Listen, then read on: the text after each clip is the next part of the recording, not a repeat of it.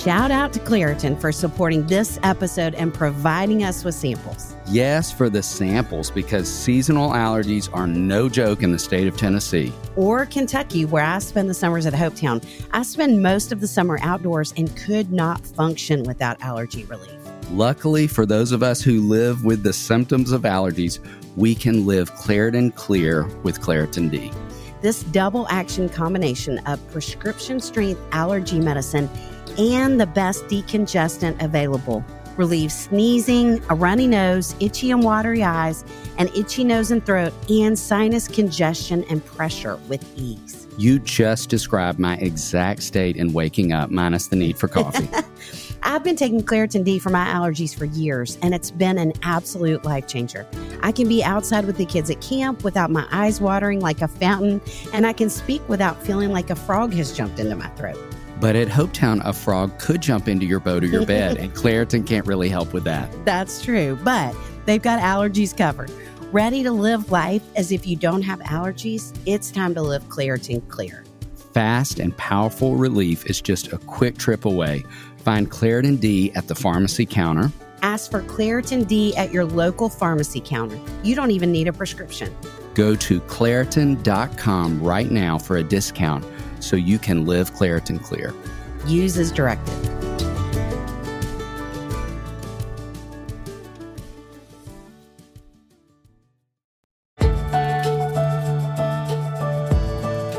Welcome to the Raising Boys and Girls podcast. I'm Sissy Goff. I'm David Thomas. And I'm Melissa Trevathan. And we're so glad you've set aside a few minutes to spend with us today. In each episode of this podcast, we'll share some of what we're learning in the work we do with kids and families on a daily basis at Daystar Counseling in Nashville, Tennessee. Our goal is to help you care for the kids in your life with a little more understanding, a little more practical help, and a whole lot of hope. So pull up a chair and join us on this journey from our little yellow house to yours. The Raising Boys and Girls podcast is brought to you in partnership with Minnow. Minnow provides meaningful screen time and shared experiences for families to help you grow in your faith together. Check them out at podcast.gominnow.com. That's podcast.gominno.com.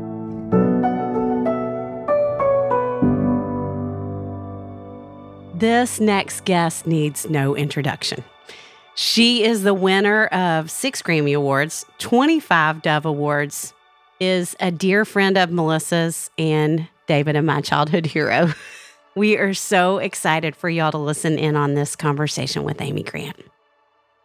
We are so grateful for you to spend the time with us. Really, I'm very honored to get to sit with you. And I was thinking about you this morning and thinking about really for generations. I think you have this voice that you have shared truth and hope, and you have this way of doing it with so much grace. And at the same time, Amy, I think you make everyone feel like they're friends with you. And I don't know how you do it, but it's just your manner and your heart and the way you come across. And Thank you. You had a connection to Daystar way before David or I got here, way back with Melissa. And I think the Loft was part of that, maybe. And we are still singing songs every once in a while from the Loft at Hopetown. Wow, that's fun. Even go back to, I picture you at Harpeth Hall in your little outfit. Maybe it's the first time I met you and spoke at Assembly or something over there. But then it was in the 70s, I connected with you. I remember riding my bike out to your house and just buzzing you at the gate and say, "Hey, Amy." Oh, that's great. It's Melissa, what you doing? That's I'm good. thinking, what the nerve I had. And I'm sure I was asking you to come sing somewhere or do something. Were you involved with Brentwood Academy and their Spiritual Emphasis Week? Yeah. Okay. I was there when Yes, we right. started. Yeah. She started all that. So the buzzing gate would have been the 80s. Okay, the 80s. I moved to that farm Yeah. in 1985. Right. Okay. But 1976 was the first time I ever sang. At my high school, I was a sophomore. That's Really? it. At Harpeth Hall. Wow. Yep, I was 15, and it was Debbie Bannister and I. Oh, my goodness. Sang together? Yes. Really? Yeah, I didn't so know this Debbie has been sang. like crazy that last month, Ellie Holcomb and I have been promoting a song and a project that we worked on along with 25 other women called Faithful. Mm. And it's storytelling and women in the Bible and music. And we all came together to put this project together. But the other morning she was at my house and we were doing a Today Show feed. Jennifer Cook is there and she said, "This is a time warp. Ellie looks so much like Debbie." And she said, "Who in the world could have told this story that 44 years later, 45 years after getting on that stage with Debbie, I'd then be singing with her daughter." Isn't that something? I know. Goodness. Wow. I know. It's crazy. Wow. Yeah, it's just That's so. And her, crazy. oh gosh, Ellie is just such a beautiful light. She is a Yeah, she beautiful is. light. She's a wide open channel. She of is. love That is a and great light. description of her. Yes. Yeah. Yes. I'm excited about that project. It's really life-changing for all of us. I wasn't counting because I think like 40-something years is when connected for the first time. And I just remember you being someone that I would always go to when I needed something. Sorry. But you were just beginning then to sing. And then I think I've just carried that on through the years. How many times have I thought I'm going to call Amy and ask her? And you have been through the ups and downs and falling flat on my face, and Daystar just encouraging us in so many ways. And I just can't I'm thank so you glad. enough. I'm so glad. And Daystar has served my family also. I've had a child in the therapy seat. Probably needed all the kids in the therapy seat. We all are there. Yes, have we been are, there for off and sure. on. Yeah, Mhm. together.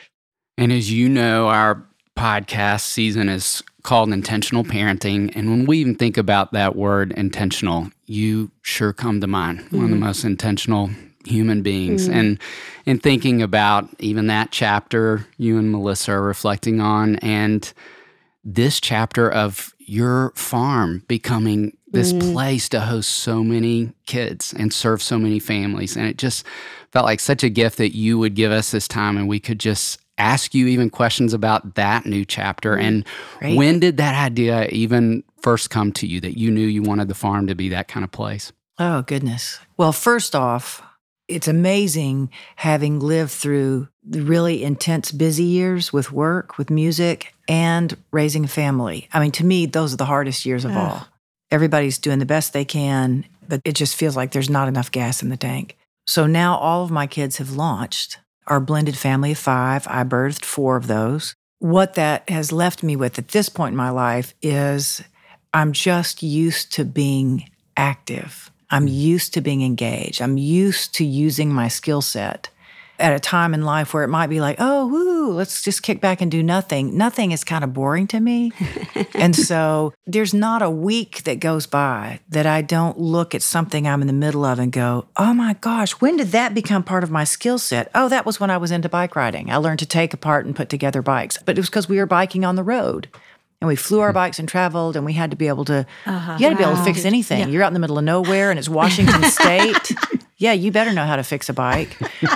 Or what about this camping thing? Or what all of a sudden there's a surprise group of 50 people, and you've got to feed them within 80 minutes. Wow. All those things that you go, oh yeah, remember, oh, that happened about 20 times back in the 80s. Everything that happens that feels stressful the first time through, eventually you've done it so many times that it really is part of your skill set.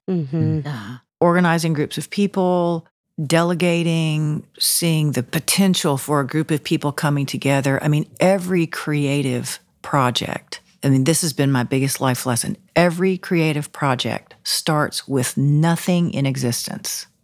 Nothing. And you talk about a song, you talk about a story, you tell somebody a story, the words start forming together with the song, and it's almost like a twister of energy that begins pulling things toward it, pulling people that have the right raw materials, the right time on their calendar, the right skill set. And then eventually those things become visible. It's true with anything, but to see that happen in community, and I've seen it so many times coming up through the creative world, that it just makes me go, everything is a possibility. You can't do much by yourself. Yeah. I've got a friend who's always quoting me, and I say, I'm telling you, I never remember saying this. It's Ellie. she'll go, I remember when you said, and I went, I don't remember saying it. I think somebody else said it. And you're But anyway, somebody said, always plant a garden bigger than you can tend by yourself, because then you're compelled to invite people in to help. That's really been the adventure of the last 7 years of the farm. So I bought the farm 27 years ago, thanks to great record sales and people showing up at concerts, including you. Yeah, I Susie. helped. 13-year-old. Yeah, and I purchased that farm in the spring of 94. And I already lived on a farm. That was the crazy thing. Who needed another farm? Right. And this one did not have the beautiful curb appeal of the gentleman's farm that I lived on. It had 2 power lines that went through it, but it was about to be developed, and 3 different families went in and bought that farm. And I was in a position to buy the bulk of it. But I have great neighbors, Michael W. Smith, Mike and Leanne Jones. They both built dwelling places, but my feeling was there's something about the primitive beauty of that place. All through the years I've gone, an outhouse is enough. That has hardly changed. And then in the last 7 years, I feel like that's really when the adventure began. You love that. I love that, yeah. Just creating community and exchanging. If somebody says, I need a place, can I do this with my family? I don't have a billboard out. To me, whatever the next right step is in life or the next adventure, it's always somewhere in your world, it is the next step. It's just one step away from where you're already standing. My feeling is that happens relationally too. I've never solicited, hey, people that I don't know, come help me. But it's funny because this happened to me one time. I was in Publix and I passed a woman in the aisle and she said, you wouldn't know me, but I have spent the night at the cabins at your farm. And I just so loved that retreat. And she said somebody had signed up to keep the fire, which is the thing we do every winter. And she said they just included me. And I was like, I've done that too. I'm so glad. So I've met people, but that came through an existing connection.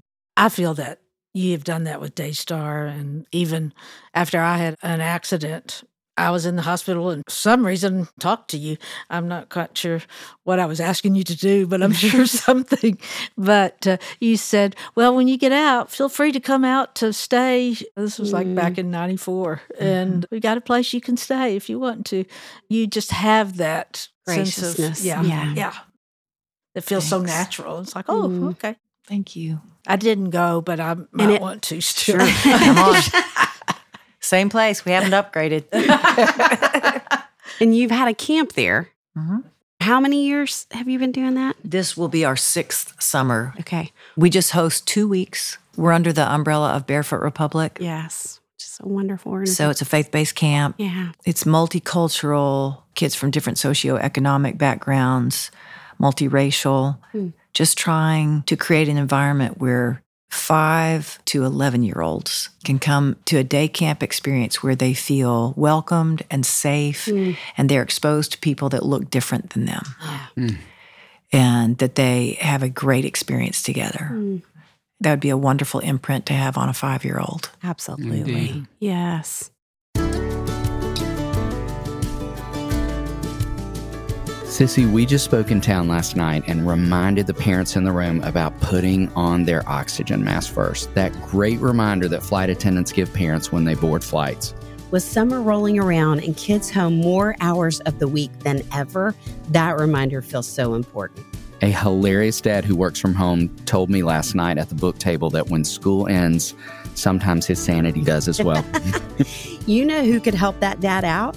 Our friends at Wendy. Wendy is here to help parents relieve the stress in finding high-quality sitters when they need them. I am talking daily with parents who are worried about summer childcare logistics. Wendy offers a nanny service where they match college students with families for the summer. We all love summer, and your kids especially love summer, but we lose the consistent schedule of kids in school. This creates all kinds of problems. Thankfully, there is a solution to this problem.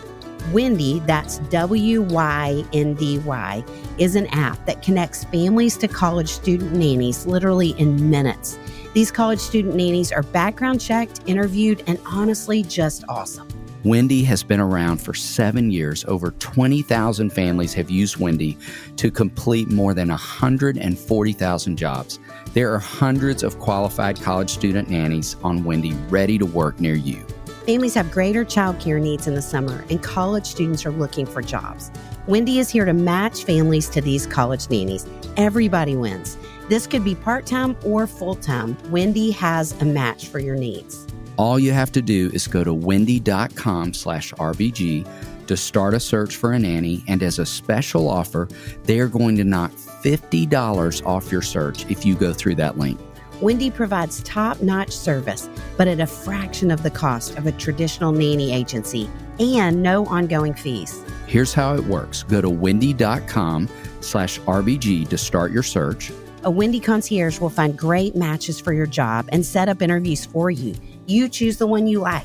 Get started now because there are a lot of parents out there looking for nannies for the summer. Go to WYNDY.com/RBG.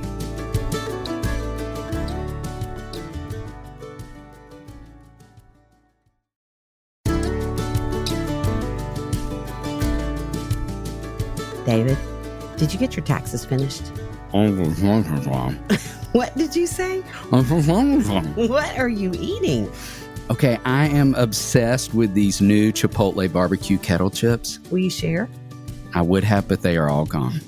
Where'd you get them? Thrive Market. How much do we love Thrive Market? I could record an entire podcast about that topic. You know who else loves Thrive Market? Patches.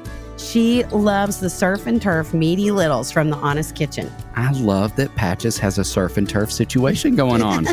From pets to kids to grown-ups, everyone can find things they love at Thrive. Thrive Market is my go-to for all my grocery and household essentials, and the convenience of getting everything online then quickly shipped to my doorstep is a huge time saver. I love that Thrive Market carries brands with the highest quality ingredients and sourcing methods. They restrict hundreds of ingredients across their food and cleaning categories, and I can use their on-site filters to suit my lifestyle needs. Whether you're looking for organic kid snacks, low-sugar alternatives, or gluten-free pantry essentials, you can curate your own shopping experience with a few clicks. And as a Thrive Market member, I save money on every single grocery order. On average, I save over 30% each time. They even have a deals page that changes daily and always has some of my favorite brands. David, how much did you save on your last order? I saved $32. I saved over $12.67. How much did Patches save? A lot. She's ordering more than I am. You got me hooked on ordering frozen foods. I got salmon, bacon, and pork this month. Something else I love is when you join Thrive Market, you are also helping a family in need with their one-for-one membership matching program. You join, they give. I love that too. Save time and money and shop Thrive Market today. Go to thrivemarket.com/RBG for 30% off your first order plus a free $60 gift. That's THRIVE market.com/RBG. thrivemarket.com/RBG.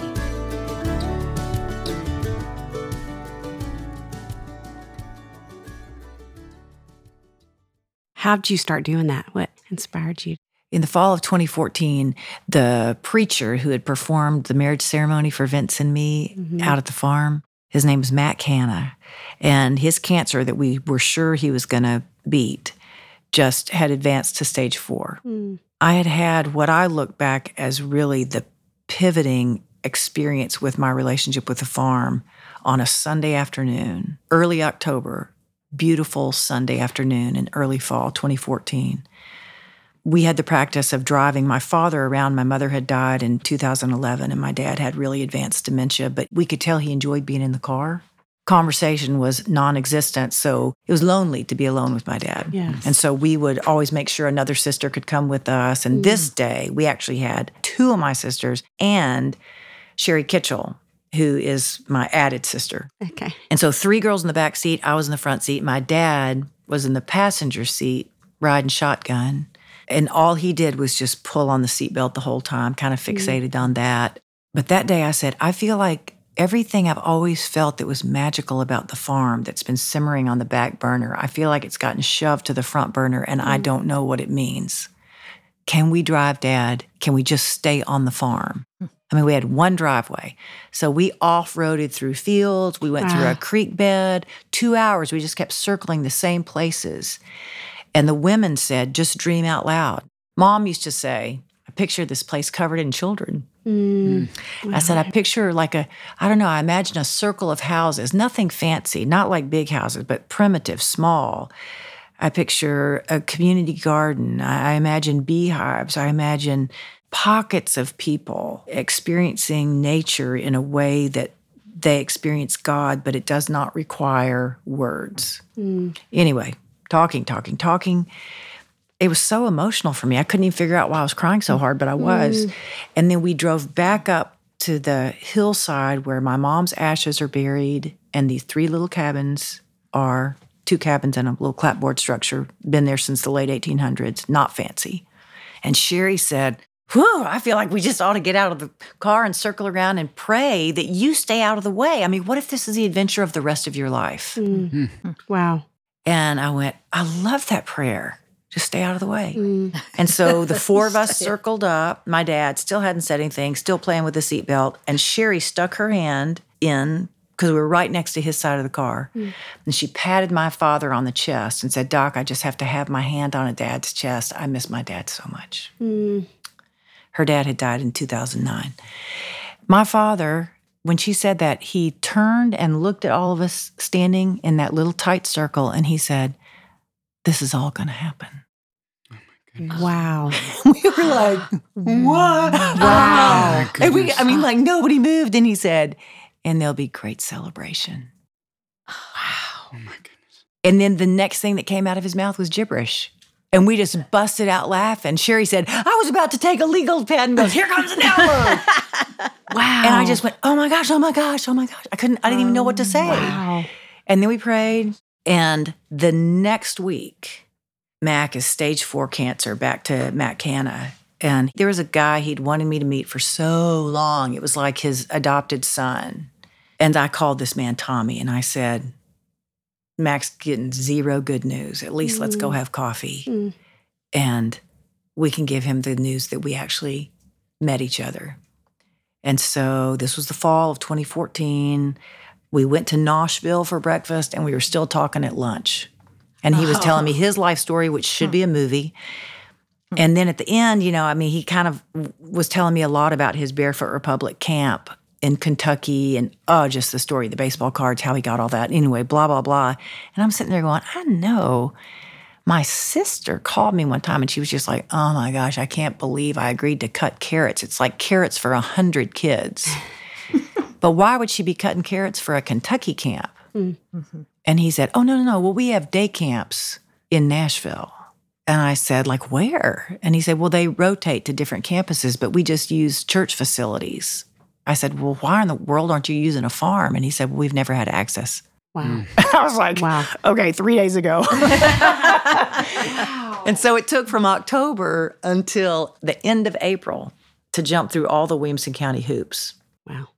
And some of those were not cheap, but right about the time something would be a big expense, I would get some out of the blue gig that totally covered it. And so 2015 was the first summer we had camp. Wow, Amy. I know. And I'm telling story. you, the real lesson for me has been to let it come to me. Because I have wasted a lot of energy throughout my entire life chasing things that were not really mine to participate in. And the lesson of getting older, I think, is just to welcome what comes to you that feels right in your gut. And it has all come to me. Wow. And even now, I feel like I'm on the cusp of something. I told my sister the other day, I feel like I'm on a giant tabletop and I see these massive puzzle pieces swirling around me, and they're falling in place. And I can't see the full image, but I see the colors. And I said, this has nothing to do with me. I just have a place. And it's so much fun. Wow. To watch. Yeah. It's so much fun to watch. Yes. we have our own little version of a sleepaway camp, and we have day Yes. camps at Daystar, and just believe so much in the Yes. importance of camp for kids.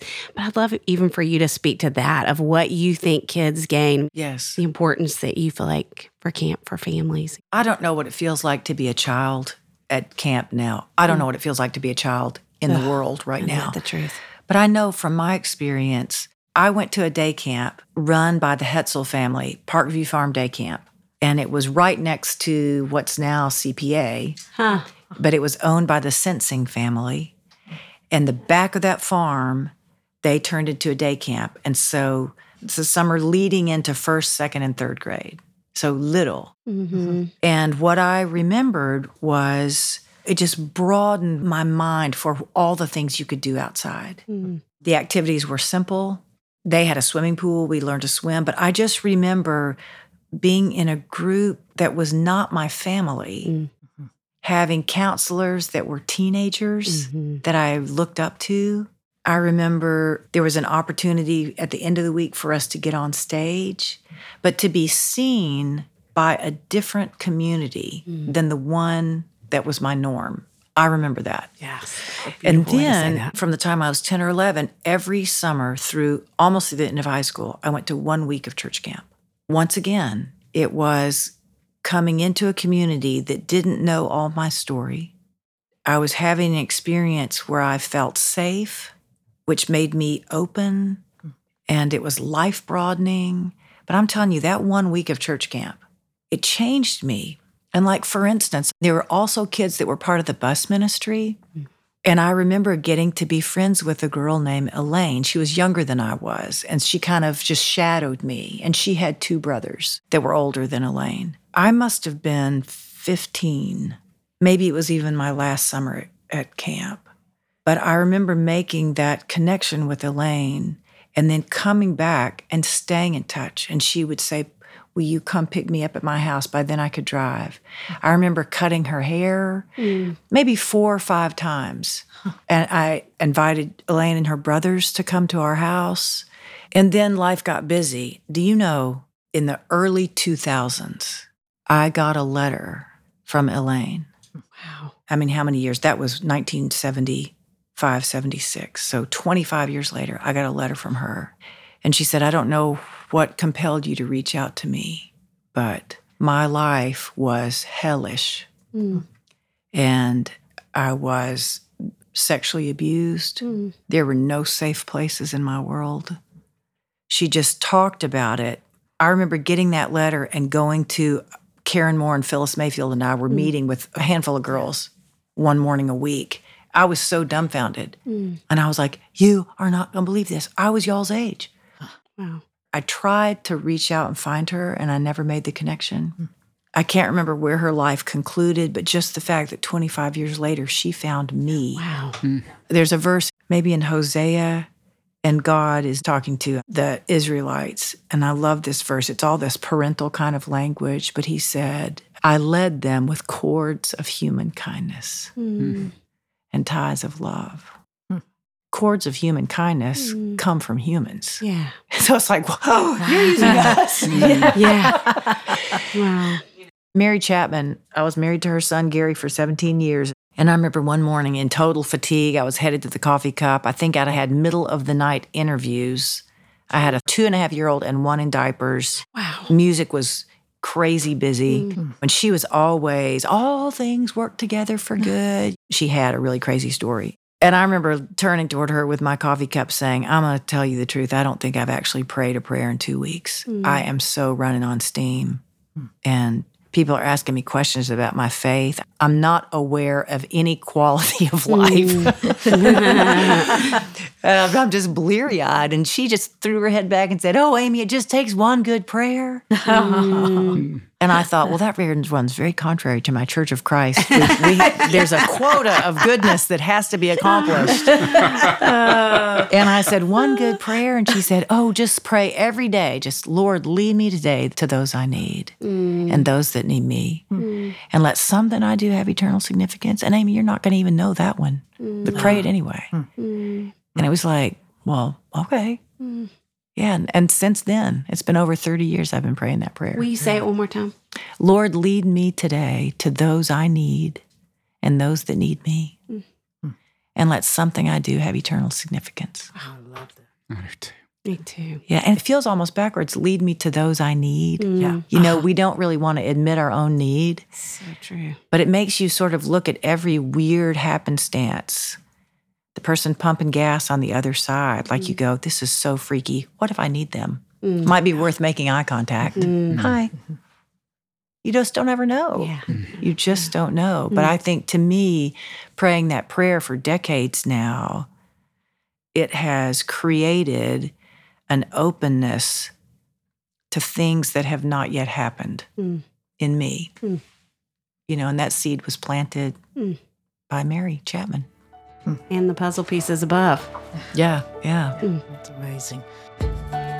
The Raising Boys and Girls podcast is brought to you in partnership with Minnow. Did you know that Minnow has an award-winning children's Bible?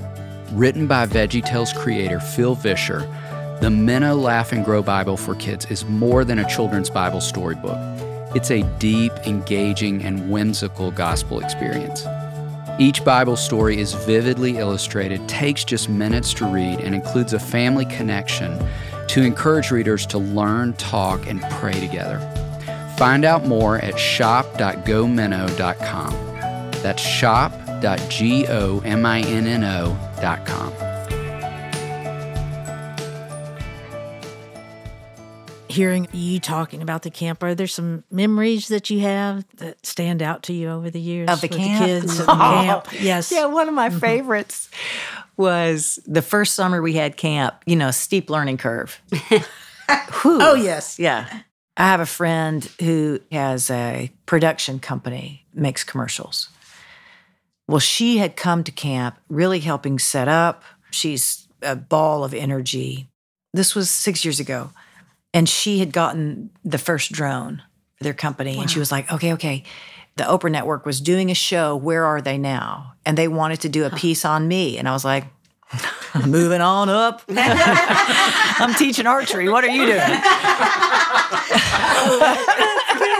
My friend Mel saw that 2-window hour of time when I was going to be pulled away from the goings-on of the camp. They were going to take a camp picture with everybody in their T-shirts.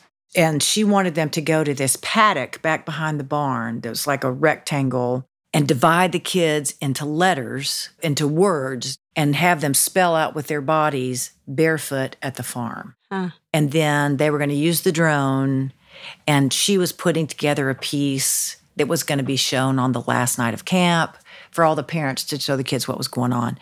Those little film pieces are made every day. So the next day the kids can see, oh, other kids are doing that. Maybe, you know, it's just part of things Barefoot has always done. So that 2 hours, I'm off talking to the Oprah production crew. I don't know how long it took, maybe the whole 2 hours. The kids were hot. It was sweaty. The drone kept malfunctioning. They probably had 200 kids there. And so however they divided that up, it was multiple kids involved in each word. Barefoot at the farm, and they did the length of this field. I never knew anything about it. I do remember thinking everybody was especially grouchy and felt like overheated that last session of archery. The last day, the parents came, a huge storm rolled in. Tommy Rhodes is looking at me. I'm like, stay, we're good, stay, to get as much of the programming out of the way. But then by the very end, we had the dance numbers, the sky opened up, and I was like, whoever's left, let's go to the loft of the barn, which was really beautiful because the parents, we all stood on the periphery and the children were in the middle. So we surrounded them as they were doing their singing performances, the dancing, whoever was left. That's when they showed the film. And I had one little kid kind of leaning against my leg, and it got to the very end. And they're like the drone. I'd never seen the farm from a drone perspective. Wow. Now it's kind of old hat. It was so emotional for me. All the tents, we had 20 tents that there were their cabins and places that they'd been walking through the grass. By the end of 2 weeks, it had made a real trail. I mean, it was so great. And then at the very end, there's this sweeping shot up into the air, and I see that. I have a big lump in my throat. And then I noticed the kid next to me pulled at my top and they went, "We were letters?" I went, "Oh my gosh, God." I feel like so much of my experience of life, I'm like, I'm hot, I'm sweaty, I've got dirt in my cheek, I've grass in my face. But at the end of it all, I'm going to go, I was a letter, a part of a word, of an epic story. Right now, all I can go is, I'm hot. It's just like, I love that. We were letters. Yeah, that's one of my favorite first year memories. Wow. I love that. And even as we share stories around investing in the lives of kids, we wanted to ask you some questions just about your own journey of parenting. And you talked about that season of having littles. And obviously now you have young adult and adult children. What have been some of the joys or struggles of parenting young adult and adult children? Oh, wow. Well, I just think I was already working when I was pregnant the first time and had been working for over a decade. And I knew I needed help. Because I had 2 children in the late 80s, 1 in the 90s, and 1 in 2001, clearly I stretched out motherhood as long as possible. And throughout that time, I had 1 nanny. But I just think about all the ways that I was prepared to ask for help and find help. And Phyllis actually wrote me a letter. She came to me and she said, "You know people from my family, but we've only met once in passing. But I would like to offer my services to help you raise your family, and I'll stay till the end." And I remember her having a few dates early on, and I was like,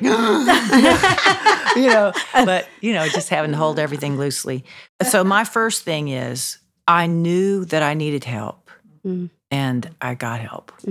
God provided help, and I didn't try to find it alone. And then early on, I always felt respected by my parents. And I feel the most important lesson to teach a child is respect toward themselves and others. Every good thing grows out of the fertile ground of respect. So I'm sure I failed many times, but to me, that was the most important lesson.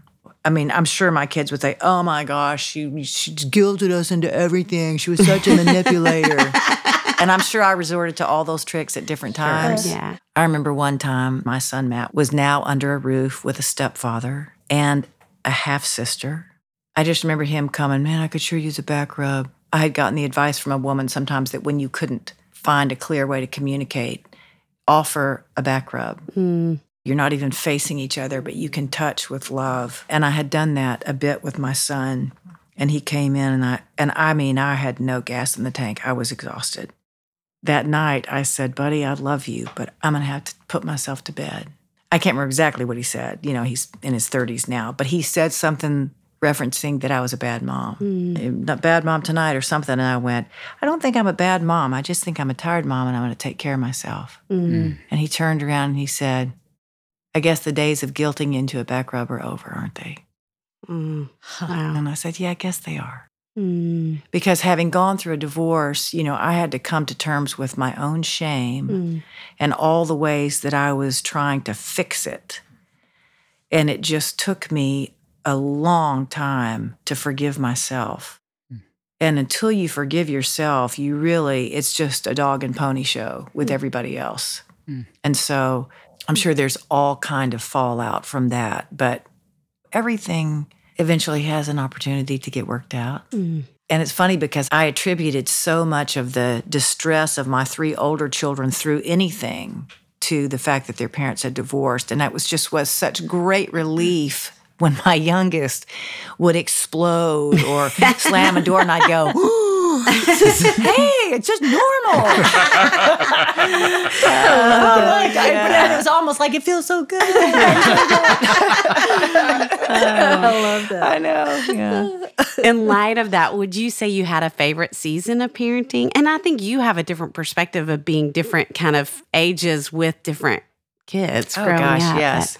Well, once again, because I always had Phyllis's help, she was in the wings somewhere. I would walk off a concert stage, meet the 100 requisite people I was to meet that night, get out of my show clothes, walk on the bus, and she would hand me whoever was the baby with the dirty diaper, and she said, saved this one for you. I mean, I was not getting on the bus and like pouring a whiskey. I was, yeah, it was life. And I've always had a decent imagination. I do enjoy playing, and that knows no bounds of time. I enjoy playing with my grandson. I mean, there are times that I'll be like, oh my gosh, I got to take a deep breath. Especially if it's like role playing or something. Millie, she really was the one that pushed me the most on that, but I even learned a lesson from her. She loved Barbies. She's a great writer. And even when she was a little girl, she would say, let's play Barbies. Can we play Barbies? I'd be, oh, God, just a second cup of coffee and I'll be up there. Because I knew what she wanted. She wanted full participation.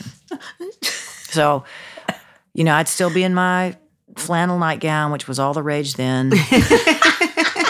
And I'd have my second cup of coffee, and she'd say, okay, so he is the broom, and he's showing up at the door, and they're going on a date, and he opens the door, and she's standing there. And I'm holding him, and I said, hey, you sure look pretty. And she'd say, no, not like that, not like that. And I go, okay. Hi, my name's so-and-so. What's your name? No, not like that. And then, she's little. He opens the door. Hey, baby, you look fantastic. And she'd go, yeah, like that. That I'm going to tell you, that's hard in the morning. In your flannel nightgown. Yeah, and it would just go from there. So Phyllis and I, after those days were over, we were in the car one time talking with Millie. We were teasing each other about how she would come down and want to play Barbies. And Phyllis would be like, I'm busy, doing something right there. And without thinking, I said, oh my gosh, the dialogue at Barbies, fate worse than death. When Millie was in the car, she was maybe in middle school. Mm-hmm. And she said, fate worse than death? Thanks, Mom. Oh. And I could never take those words back. I'm like, God, I'm just kidding. But you can't, that's an awful thing to say in front of a child. I have learned so many great lessons the hard way. And now I just go, it doesn't matter what funny, cocky response I might have to something. I have learned that I have never, ever regretted something I didn't say. It doesn't matter what it is. You just don't ever know who's listening. You don't know how your feeling is going to change. You just don't know. But that was a hard lesson. But playing is always fun. And so now I'll say, hey, can we play in something that doesn't require dialogue? Because it's fun. Kids like dialogue. They do. So does my grandson. Okay, now you're the this. And how do I keep winding up in this chair? But I would never say to him what I might have, even teasingly. But man, kids in their best moments are such a party. They are. Pretend is real to them. I feel like you've done this just very naturally of things that you've learned. What do you think about what you know today that you wish you had known years ago? All of it? All of it. I feel like that. Thank you. Okay. Yeah. That is life. It is. That's just the process. I just think parenting, it is a steep learning curve. I don't think we parent latter children the way we parent first and even second born. I have said for a long time, when my kids were under the roof, when they were younger, I would say, if you can survive your mother, you can survive anything. And I did that for both of us because I needed permission to fail. And I needed them to know that there were things about their life that were uniquely hard for them. A mother that worked full time, a mother that chose to divorce their father. For all the good things, there were hard things. And uniquely because I was their mom. But I also thought that could also, they go, I did survive my mother. It was a kind of a, I'm proud of you right in there. Just so grateful for you saying those things because I think so many people we're sitting with at Daystar and so many people that we're writing books for our young parents. And I think we would probably all say if there's a hallmark of young parents, it's I've got to get it right. And we have been talking about how it feels like right now there's more pressure and that parents are feeling more shame than we've ever seen parents feel in generations. Amy, for you to be as honest as you've been and share these truths, I'm just so grateful for your voice doing that. Wow. So, thank you. It's funny, even as you said that, I have many memories of my mother coming and sitting at the foot of my bed saying, I am so sorry that I did this or that. Really? Yes, I do. So if you had to think about kind of big picture, if there were 3 kind of overarching things that you hope that your kids have heard or learned from you, and even your grandson now, what would you say 3 things are? People are more important than things. It doesn't matter what broke, the world will keep turning. The world will keep turning. That's said in reference to a lot of things. So overarching themes, I would say respect goes both ways. And I've never regretted anything I didn't say. And people are more important than things. Things break. And just, we'll get through this. We'll get through this. And not saying anything is really okay. I've learned that from Vince, is just being there. Oh, here's the last thing. My poor son. Oh, my poor son. I just learned so many lessons. I raged the hardest I've ever raged at my son. And the experience was awful. And it really was born out of fear. I was afraid for him. I was afraid for the influence he was having on his next younger sister. I mean, I don't know what was going through his head. And we were actually at the farm. And he was like, just leave, just leave. I'm sure I had humiliated him. Karina was little and she was in the car seat. She saw all that. She eventually fell asleep. And he was like, why did you do that in front of her? The emotion eventually leaves. And we're leaning up against the car tire. He said, you mind if I have a cigarette? I said, go right ahead. I'm so sorry. I wished he didn't smoke. My dad was a radiation oncologist, you know. But pick your battles. Yes. And then I just said, I was so terrified. Everything I did was awful. And I'm sorry. I was just so afraid. I get so afraid. And we eventually cleaned up the mess and went home. We made it through. I don't know what his inner monologue was. And I don't revisit that memory very often. But what I learned from that is when I am the most triggered, it's fear. And by the time I was parenting the last child, that language was so easy for me to understand that I gave her permission. I just said, if I'm ever like really edgy or grouchy or grumpy or angsty about something, I'm guessing if I followed that trail back, I'm afraid of something.